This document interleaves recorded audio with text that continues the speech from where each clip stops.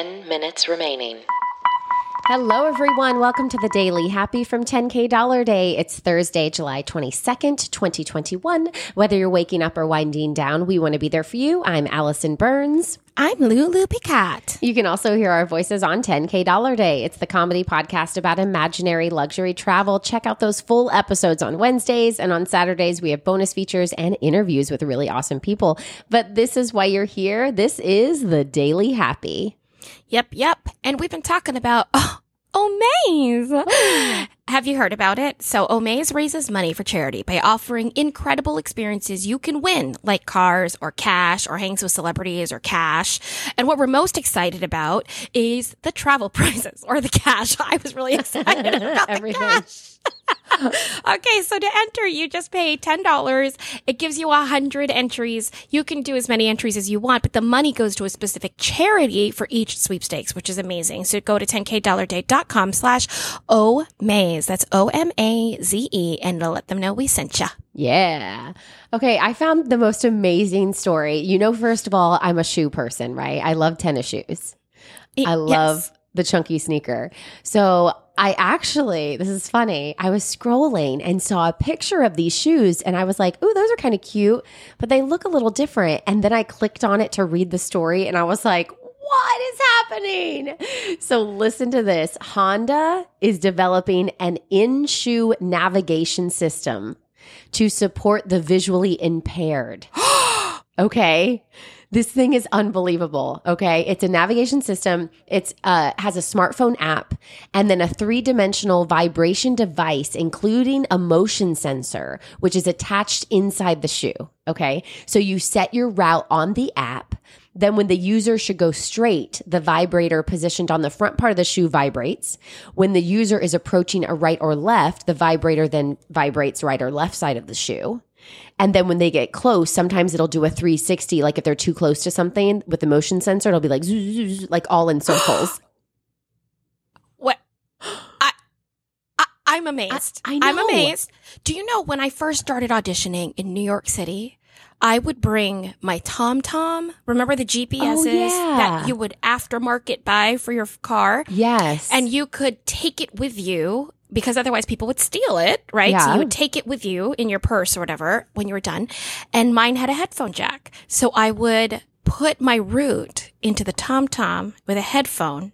I would put it into my purse, and that's how I would walk around New York because I didn't want anyone to know that I didn't know my way around because I was single and I just moved there. So I'm thinking these shoes would have been much more really helpful. Smart though, Lou. Oh, well, you know me. I am not a brave person. So I have to really reduce as many variables as possible. Right. No, that's awesome. That's good. No, you would have loved these. You will love these. I know it's for visually impaired. And the reason that they, first invented this is also because they don't want the vibrations to interfere with the user's hands. So in case they need to hold a cane, or if they, when you lose your sight, your other senses all of a sudden take over, right? So your ears are used to listen to a lot of ambient sounds. So again, if you had like your headphones in and you had to listen to what they're saying, you might, lose someone yelling or a car going by. So this means that all of that, intuitive direction stuff is in your feet, something that's already taking you where you're going. It's like a superpower. It's complete. Oh my gosh. Yes. And it says, it says that they're trying to take into account too, like, falling or getting lost. So they're trying to also do like functioning issues like that. So they're trying to they're still discovering like other things that they can use this for. It should call you. Oh, that's a great idea. It's already linked to the app, right? So if you really start going off in the wrong direction, they should call you and just be like, hey, did you want to stop your route or are you okay? That is a great idea. Oh, that's really good. That's really, really good. Okay. Well, but kudos to Honda. I hope they listen to this so they can get that idea, Lou. Just tune in tomorrow, sponsored by Honda, the Daily Honda. Imagine. The Daily Honda. That's what we'd be. Daily. Oh, listen, Honda, if you want to sponsor this, I will change the name to the Daily Honda. 5 minutes remaining. We'll have a meeting about it. Okay. Maybe. So I know that we're kind of in the middle of July here, getting ready to come to the end. However, I know, especially north, they go back to school a little bit later. I know here in Florida, we start really early in August only because of the weather, and they like to let out early because it gets hot and all of that. But I do want to point out, if you haven't had a chance yet because of COVID or because of whatever, to go on some family vacations, I have some ideas for entertaining the kids while they're home from school this summer. Oh, this sounds useful. Yeah.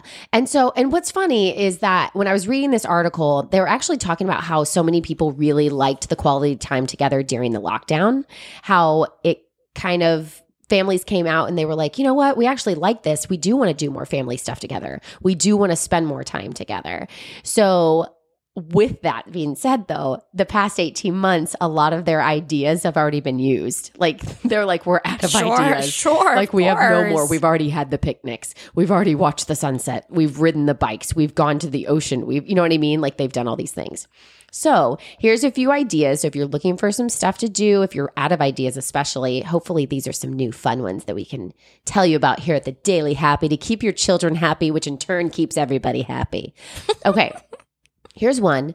Tell your kids that you're all going to become wildlife rangers. And then you can head outside, make a list of creatures you want to spot, and you try to see who can find them all. Oh, that's cute. Right? You can also create a nature obstacle course. You can use like the landscape around you, like a tree or a fallen tree or a pile of leaves or some rocks. You can make nature bracelets. So you can go outside and like find little things and get like masking tape and sticks and fallen petals and all of that. You can actually teach each other how to use a real map. Like that's I love that. That right? you should definitely do. Right? Well, yes. I actually bought my husband a compass for Father's Day because he had talked about one, and we both had to watch YouTube to figure out how to use a compass. Oh, because it points to north, and then you have to figure out. Yeah, it's interesting. Yeah. It has all this other stuff. There's like a black bar that lines up with this, and if you don't do this, and if you want to click this, and it's like all these clicks. Know. It's I don't know. Yeah, it's crazy.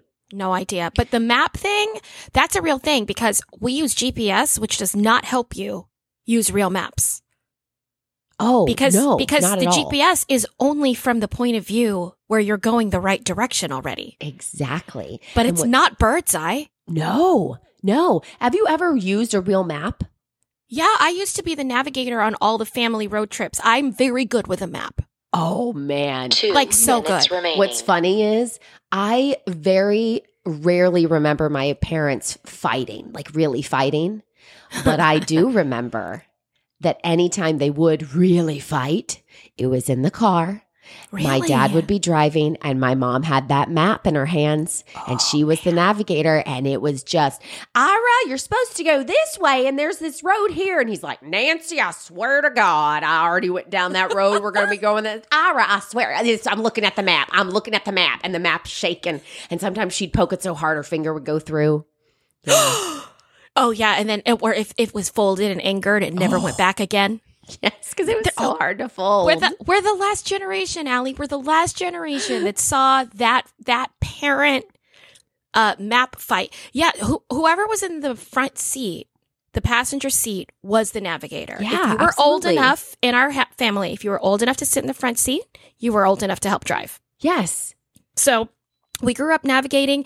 And then when I graduated from college, it was still paper mappy times, but it was the paper maps in the spiral notebook where you'd have to look up a grid and you'd be like, oh, I'm in A4 and I want to get to A6. So I'm going to have to use the map on page 23, which relates to the page on 27, right? And you have to do that. And then I would write out all my routes. Listen, children, listen to grandma. Okay. I would write out all my 30 routes on seconds remaining. Post-its. I would do and that then too. I'd write out my route.